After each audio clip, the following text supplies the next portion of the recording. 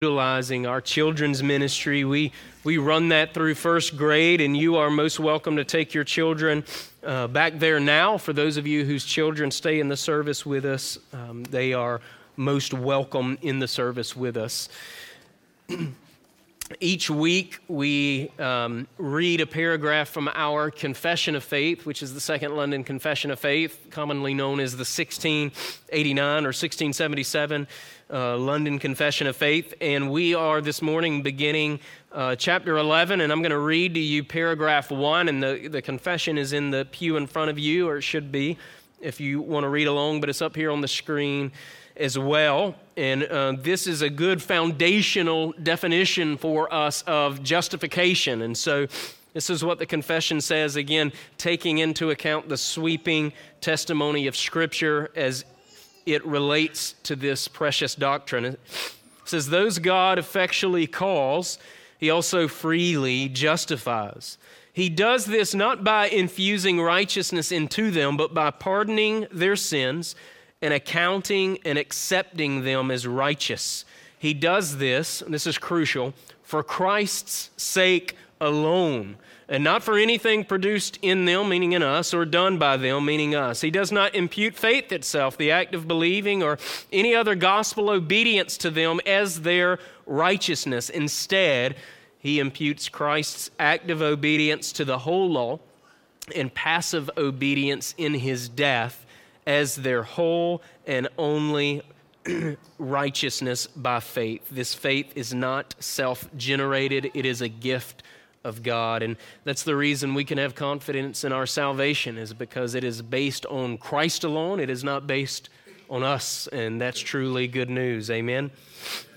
If you have your Bibles, turn with me to the book of Hebrews. The book of Hebrews. And we are going to look at, I'm going to read chapter 1, or not the entirety of chapter 1, I'm going to read the first 4 verses. But this morning, we are going to camp out for the most part just on the first 2 verses, or really verse 1 and the first part of verse 2.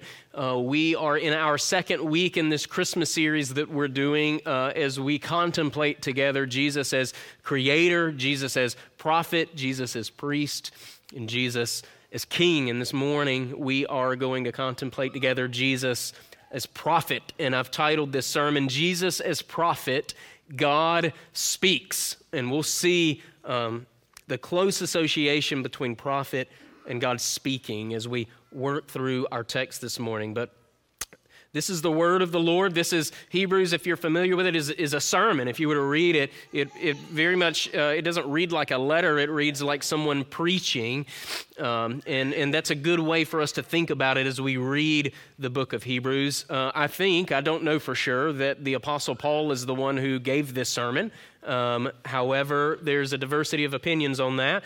But either way, the sermon being preached was originally to Hebrew Christians. And so the preacher to the Hebrew Christians, under the inspiration of the Spirit, said this: God, who at various times and in various ways spoke in time past to the fathers by the prophets, has in these last days spoken to us by his Son, whom he has appointed heir of all things, through whom also he made the worlds, who being the brightness of his glory and the express image of his person, and upholding all things by the word of his power, when he had by himself purged our sins, sat down at the right hand of the majesty on high, having become so much better than the angels, as he has by inheritance obtained a more excellent name than they. Let's go to the Lord in prayer.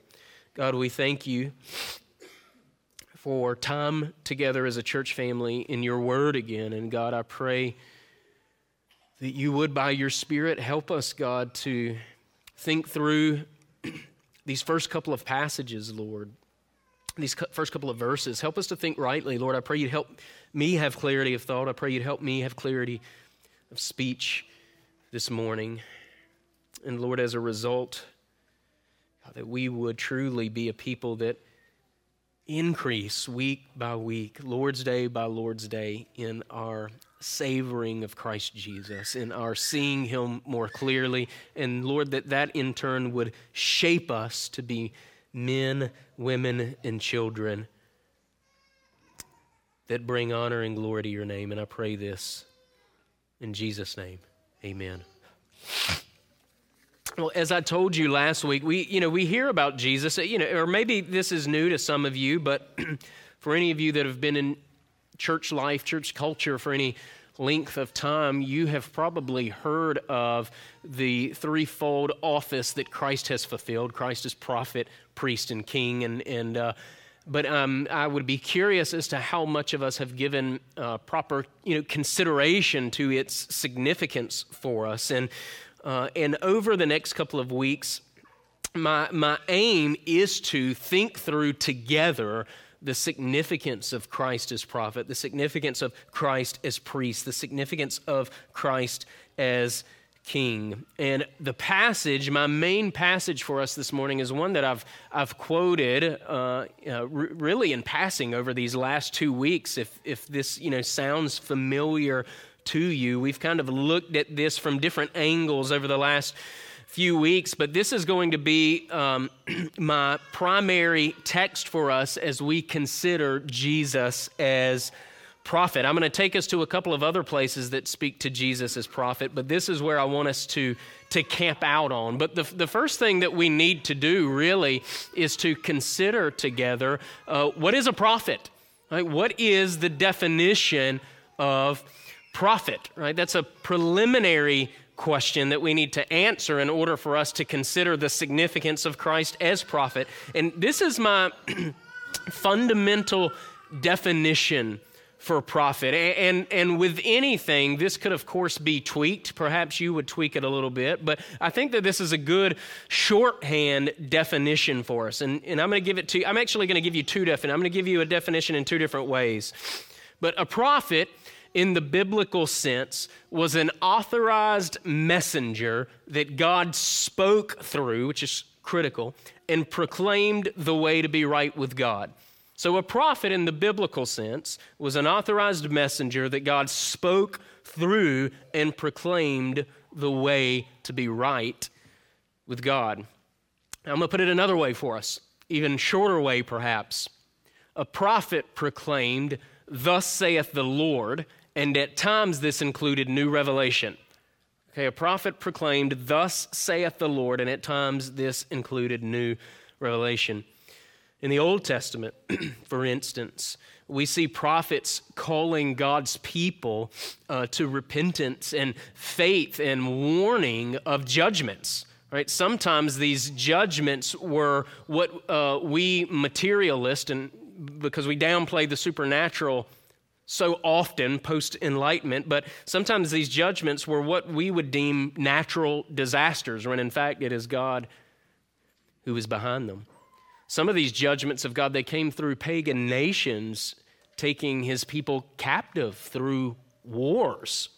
Right? We also see God speak through the prophets to remind his people of their covenant obligations, to do things like flee idolatry, right, which is so pervasive, even now, nothing new, right? To pursue, right, in turn, flee idolatry and pursue fidelity to the triune God.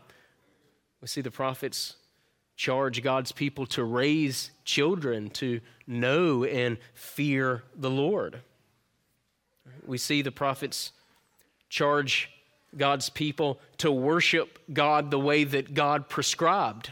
Right? It's not left up to our imaginations as it relates to how we are to worship the one true God. We're not to worship the one true God the way pagans worship their gods. Right? We see that in the Old Testament.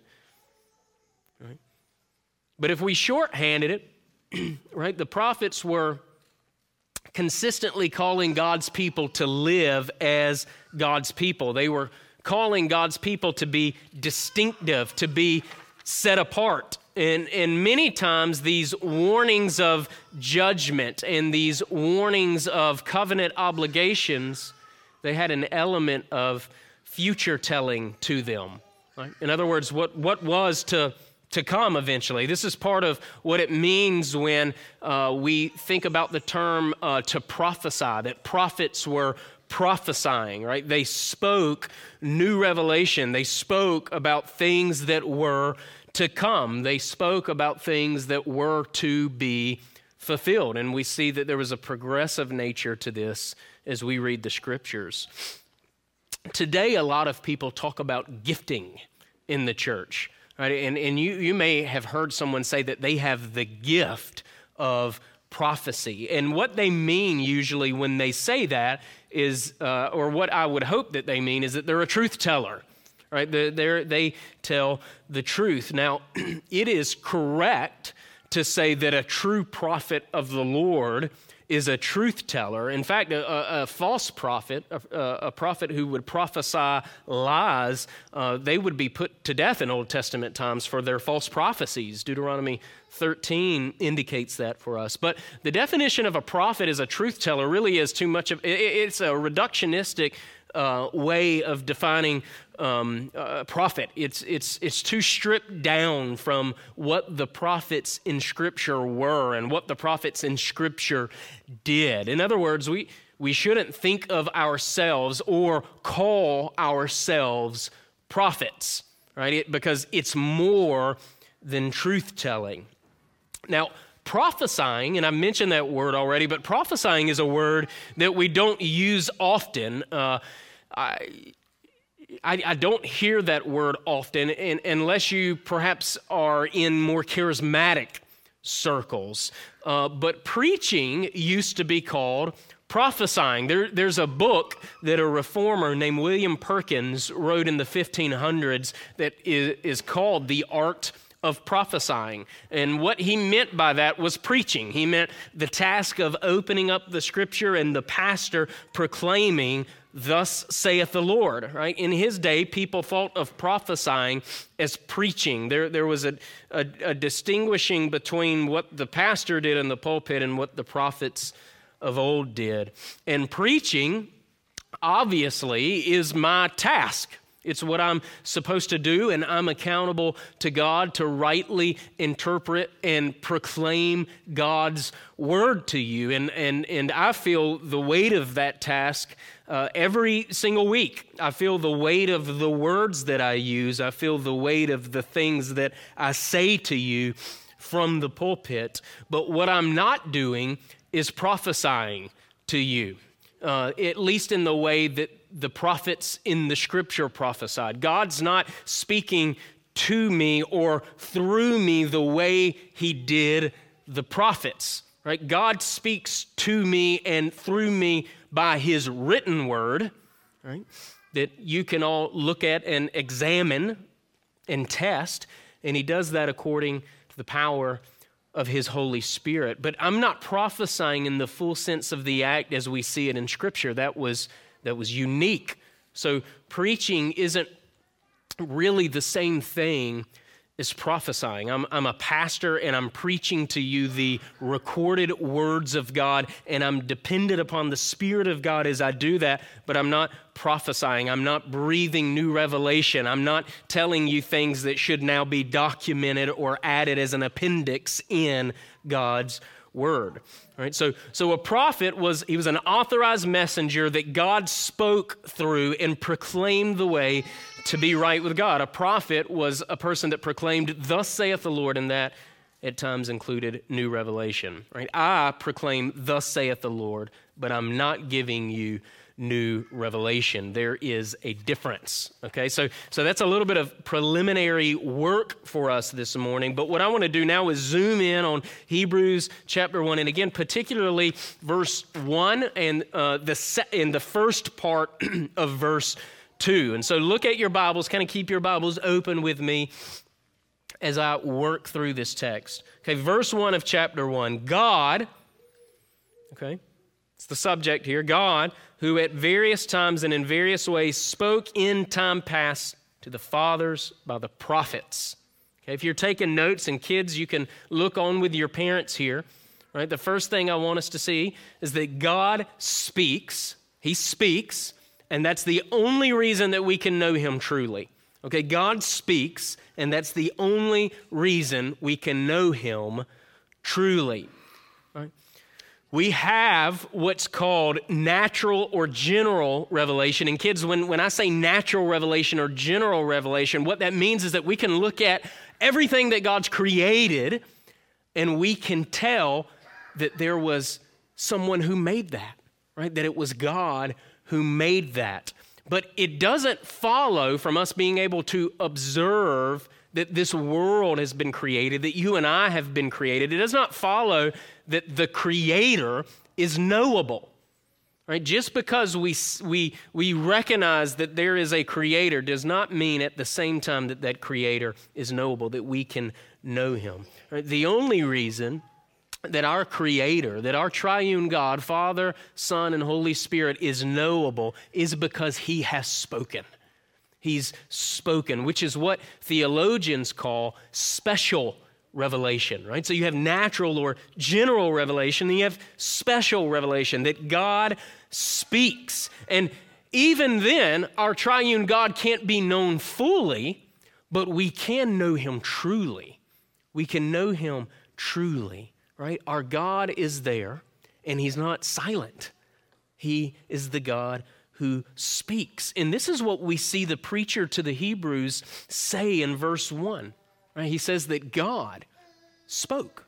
He spoke. And he spoke in at different times, and he spoke in different ways, which means, if you're familiar again with your Bibles, God spoke at times in visions.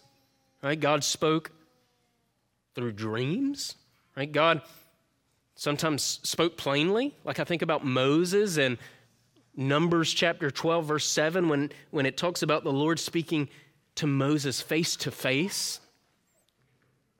But he has spoken at different times, and he's spoken in different ways. And in this text that we're looking at, the preacher to the Hebrews, he acknowledges that God spoke to the fathers, to quote, he says, our fathers, which if you're familiar, again, with this sermon that's preached here in Hebrews, you know that he's talking primarily to Jewish Christians, right? And this would have signaled to them that God spoke to those whom the Scriptures belong to primarily, right? God spoke to the Jews in the prophets, right? And I use that word in intentionally. The NKJV, which is the translation I read to you a moment ago when I was reading the first 4 verses of Hebrews, doesn't use the word in. And I think that that's a mistake. The NKJV says that God spoke by the prophets, but the Greek word translated as by, it literally means in. God spoke in the prophets. And the reason that word in is significant is because, again, these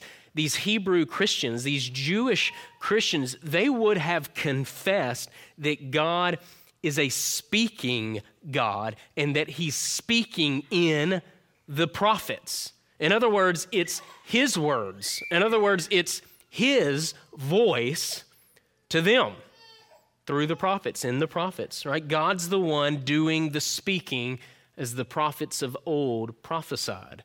And it's here I want us to see that the word of God and the prophet of God are inseparable. And the word of God and the prophet of God are inseparable. Right? There is a special significance that's given to the words of God. Now, in our day and age, right, people claim to be speaking for God plenty. Right? Maybe you got some of those people in your life, right? It just seems God's talking to them all the time, and he always has something to say to you through them, right? Maybe you've had people tell you that. Right? But God really spoke in the prophets of old, and the standard of what they were prophesying was perfection. It was perfection. Not right 99% of the time. Right? 99% of the time got you killed. Right? The standard was 100% of the time. Right? Claiming that God is speaking to you. Again, in the way in which I'm not talking about the Lord by his Spirit burdening you with something as you're reading the Word of God. Right? I'm talking about a very special way in which God spoke in the prophets, claiming that it's not trivial It's a very weighty thing. That's why in my definition I put that a prophet was an authorized messenger that God speaks through. Right? That's how they were viewed. That's how they were viewed. That is what was happening at the time. That's what the preacher to the Hebrews declares in his sermon. God at various times and in various ways spoke. He spoke. How did he speak? In the prophets. He spoke in the prophets.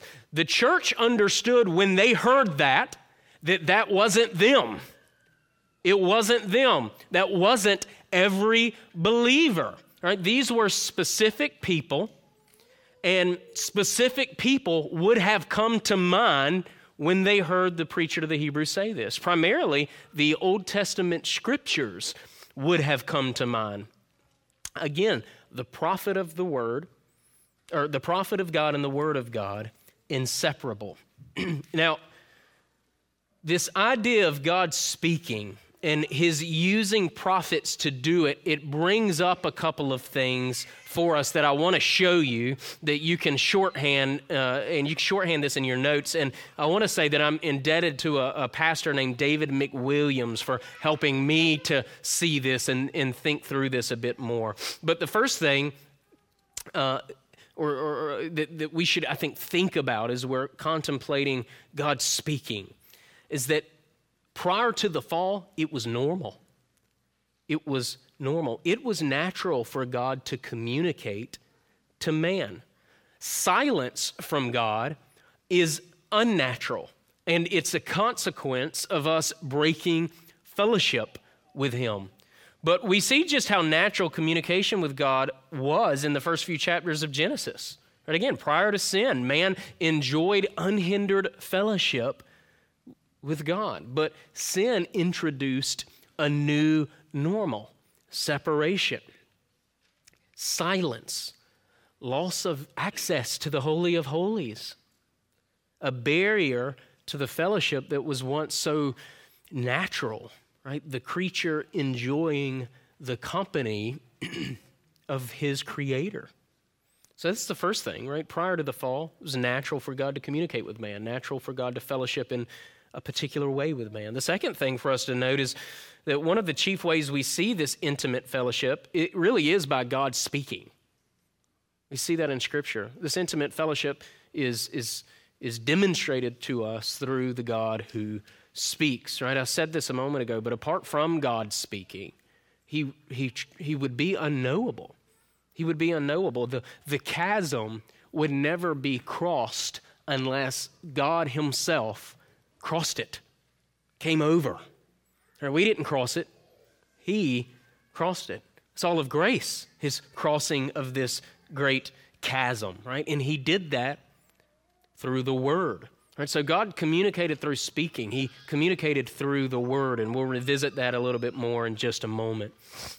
And the third thing is, and I mentioned this just a second ago, is that God's gracious in that he still spoke to man in the prophets. He still spoke to man in the prophets. Right? That's what we see asserted in our text this morning. Right? God spoke in the prophets. He didn't stay silent. He didn't leave us without the capacity to know him. He called particular people, right? Some were eager prophets like Isaiah, who volunteers, right? Here am I, what? Send me. Right? And then God sends him and tells him, listen, I'm going to send you, but nobody's going to listen to you. And then we see some prophets were more reluctant, like the prophet Jeremiah, or we think perhaps of Jonah, who ran away, thought he could run away from the Lord. Right? But God called these prophets, and he spoke in them his message so that people, sinful people, might hear from him. Right? And his message, as we look through the Old Testament, it was one, because we have the privilege, we're such a privileged people to have the entire canon of Scripture, Genesis to Revelation. And as we especially read those prophets of old, right, we see that there was a progressive nature unfolding as you go along, right? Something or someone that was being anticipated. We see that. this move toward a conclusion, this move toward a fulfillment as the prophets prophesied. And that's exactly where the preacher to the Hebrews, again, under the inspiration of the Spirit of God, that's exactly where he takes us. Look at verse 2, first part of verse 2. God has in these last days spoken to us in his Son. Right? Again, that word by is used, but the word is in a Son. Right? It's interesting to me that this is how the whole sermon begins in Hebrews. Right? These are the opening words, the introductory remarks. He just jumps right in. And it's what the Holy Spirit of God for us so many years later wants us to see first and foremost as we open this book. Right? As we're reading Hebrews, we see Jesus up front as the last, the final, the superior prophet, right? The culmination of all the prior prophecies that came from all the lesser prophets. If you're taking notes, you can write this down. Jesus is the completion of God's revelation to man. He's the completion of God's revelation to man. He's the completion of God speaking. Right? Our text says, in these last days. In other words, in the remaining days, who do we look for to hear God speak? Who do we look for as it relates to God's word, right? Who do we look to communicate to us all that God has said? We look to Jesus, the final prophet of the Lord, the one who fulfills forever that particular office.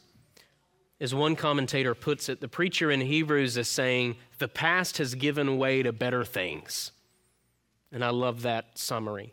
Right, and if you're familiar, again, with the book of Hebrews at all, you read the preacher there laboring to show these Hebrew Christians who were tempted, by the way, to abandon their Christian faith and to go back to Judaism because of persecutions and pressures and being impacted economically.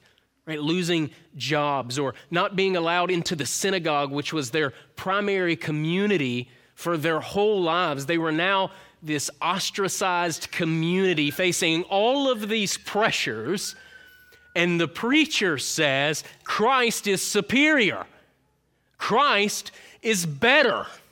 Right? Don't go back to the old ways, because if you look at the old ways correctly, you will see that the old ways were always pointing you toward this superior way, this superior person, Jesus, the Christ, the Messiah, the God-man, the final word of God.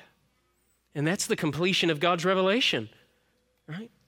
It's what we're hearing from Christ. It's the gospel. It's the good news. Again, it's what the prophets in times past, meaning the Old Testament scriptures, it's what they were directing us toward. They pointed toward that future Savior who would deal decisively with our sin. Right? They were pointing toward the one who would bring deliverance. Right, and this is an aspect of Jesus as prophet. Jesus as prophet, he brings all the other prophecies into clarity, into focus.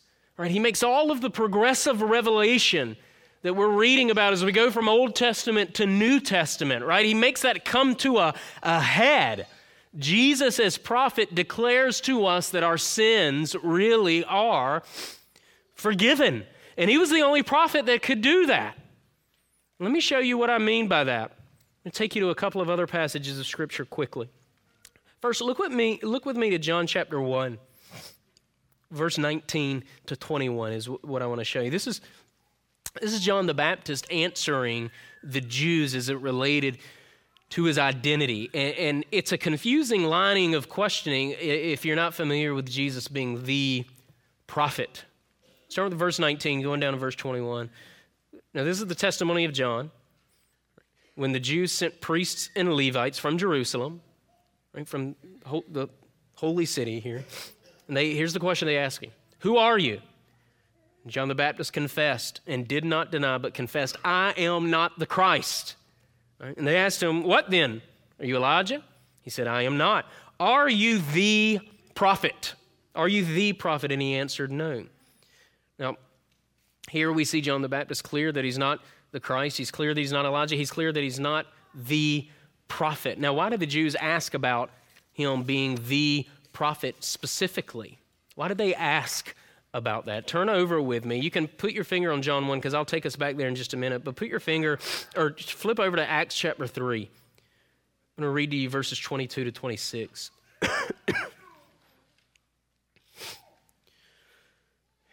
This is a sermon that Peter preached to the Jews after the ascension of Jesus. For Moses, okay, one of the prophets of old, Moses, right, perhaps the most revered of the prophets. For Moses truly said to the fathers, quote, "The Lord your God will raise up for you a prophet like me from your brethren. Him you shall hear in all things, whatever he says to you. And it shall be that every soul who will not hear that prophet shall be utterly destroyed from among the people. Yes, and all the prophets from Samuel and those who follow, as many as have spoken, have also foretold of these days." So there's agreement between the other prophets and between the revered prophet who is Moses, right? "You are sons of the prophets," right? Again, he's speaking primarily to the Jews first. "And of the covenant which God made with our fathers, saying to Abraham, and in your seed all the families of the earth shall be blessed," right? There we are as Gentiles. "To you first, God having raised up," and here we go, "his servant Jesus Christ, sent him to bless you in turning away every one of you from your iniquities." Christ is the prophet that Moses spoke about. Christ is the prophet that the other prophets in the Old Testament talked about, right? And this is Peter specifically using Deuteronomy chapter 18, verses 15 to 22 as his sermon text and expounding on it, preaching that and applying it specifically to Jesus, right? There was an understanding that this prophet that was to come, he harmonized, or he was in continuity with those prophets of old, but there would be a qualitative difference. There would be a qualitative difference between this prophet, the prophet, and those prophets of old. And again, that's what the author of Hebrews, the preacher to the Hebrew Christians, was preaching. Again, the superiority of Jesus, right? The supremacy of Christ, right? He is the final and superior prophet of God. This is why he is the completion of God's revelation, right? As God, he, Jesus, makes everything make sense, right? He is, as the Apostle Paul put it in Colossians chapter 2, verse 17, he is the substance of the shadow. So John the Baptist, who could be considered, is considered by many the last of the Old Testament prophets, if you will, right? He was the one who prepared the way of the Lord, and he made it clear that he was not the prophet, right? He was not the one to whom Moses' prophecy talked about, right? He's not who Peter would later preach about in his sermon. The final prophet is the Lord Jesus Christ. And Jesus as prophet, according to Peter's sermon, according to Acts chapter 3, verse 26, he's the one who blesses us, Jew and Gentile. He blesses us by turning us away from our iniquities, our sins, our transgressions of the law of God. Right? There's nothing that we're waiting on that is better than Jesus. And his prophetic message to us really is, it is finished. It is finished.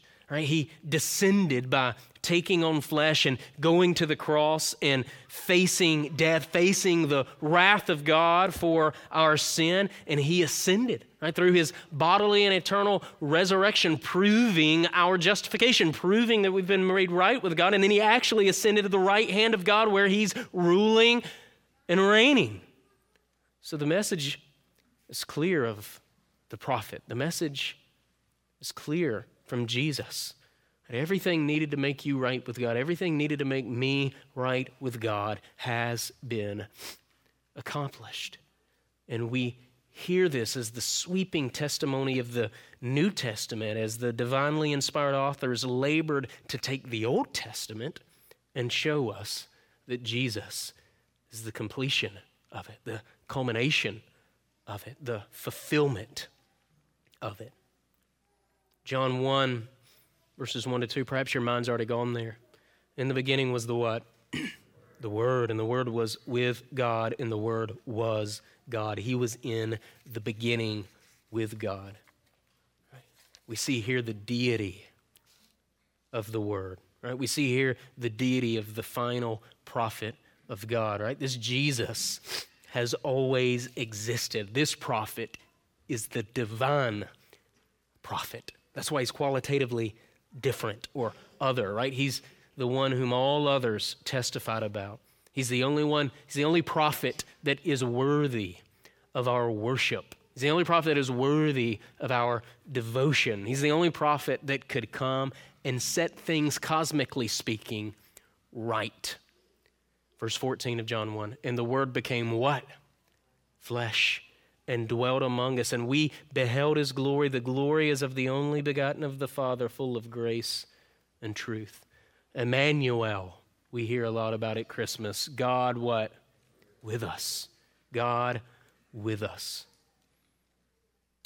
All right, if God speaking made God knowable, then the Word made flesh and dwelling among us made reconciliation and made a relationship possible.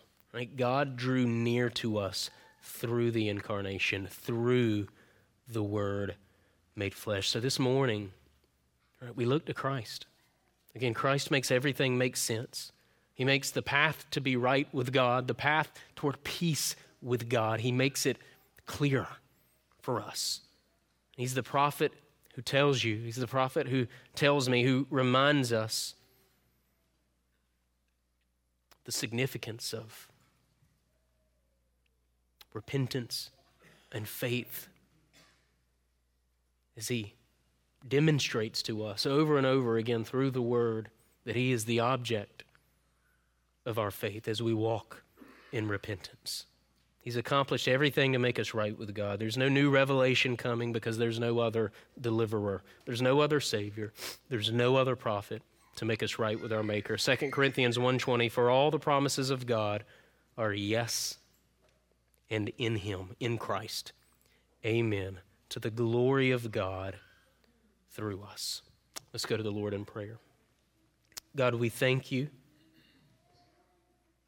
Lord, that in what can be considered not times past, but last days, Lord, we thank you, you've spoken to us in your Son. Jesus is the final prophet of God and the one whom all other prophecies terminate. God, we confess that they were signposts. And Lord, we're so thankful that Christ has done everything necessary to make us right. We thank you that he preaches to us the message that it's finished. And it's that we contemplate further now as we come to the Lord's table. And I pray this in Jesus' name. Amen.